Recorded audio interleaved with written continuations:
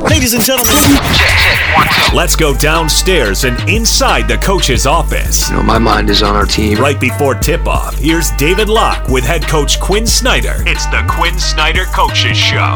Ready?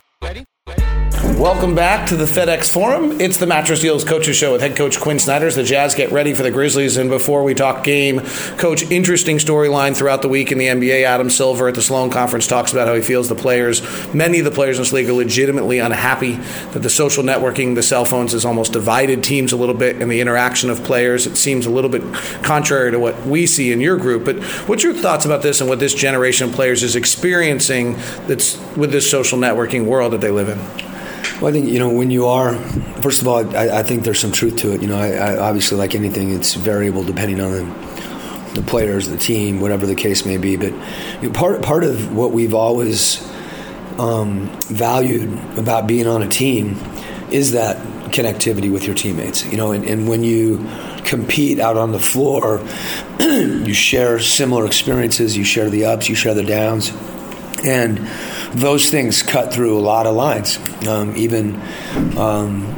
So those experiences, I think we forge bonds between teammates that are unique.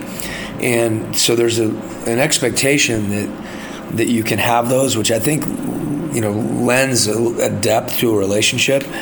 And those are the downtimes in the locker room, on a bus, all those types of things where a lot of that happens. It's not just on the floor.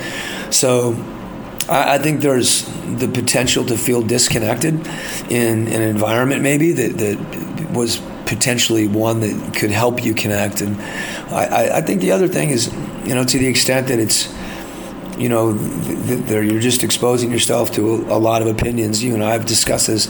There's an external component where you're inundated with other people's views and thoughts about you, and oftentimes it lacks a human element because you can't personalize it. It's almost that you're being critiqued and evaluated, but it's not necessarily real.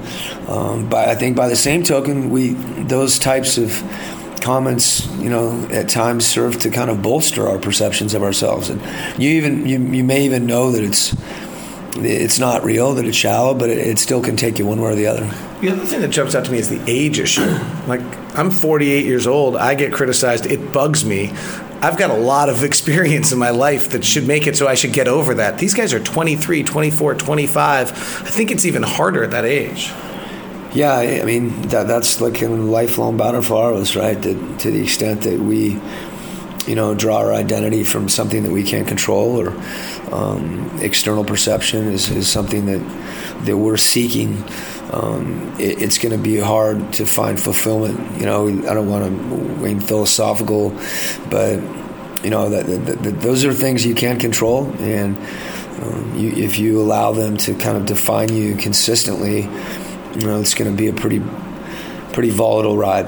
All right, on the floor, one of the really special things the last few days in the last few games has been the Joe Ingles, Derek Favors pick and roll. What is the connection that those guys are able to materialize, and what is it you're finding with that group that's on the floor there? Well, I think, it's a little bit, there's a connectivity between Joe and Fave that you see that's very evident because Joe has the ball and Fave's rolling. But there's really a connectedness between everybody on the floor, and I think we've tried to take advantage of that situation oftentimes at certain portions of the game. You add Kyle into that mix, you put Jay in a situation where he's handling the ball, where there's even kind of a setup into it, and that connectivity.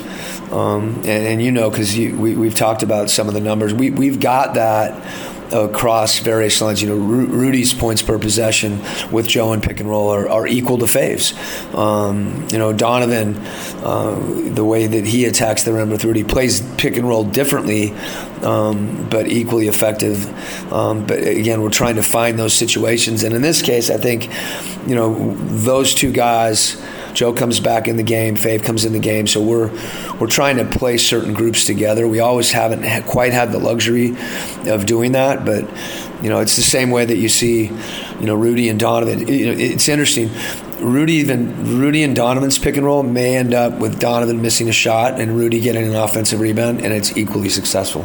So it's fun to watch Joe and Fave play because Fave's hands and Joe's passing. But I really value the connectedness that our whole group has. Coach, thank you very much. That's head coach Quinn Snyder, back with the Shooter on Report on the Jazz Radio Network.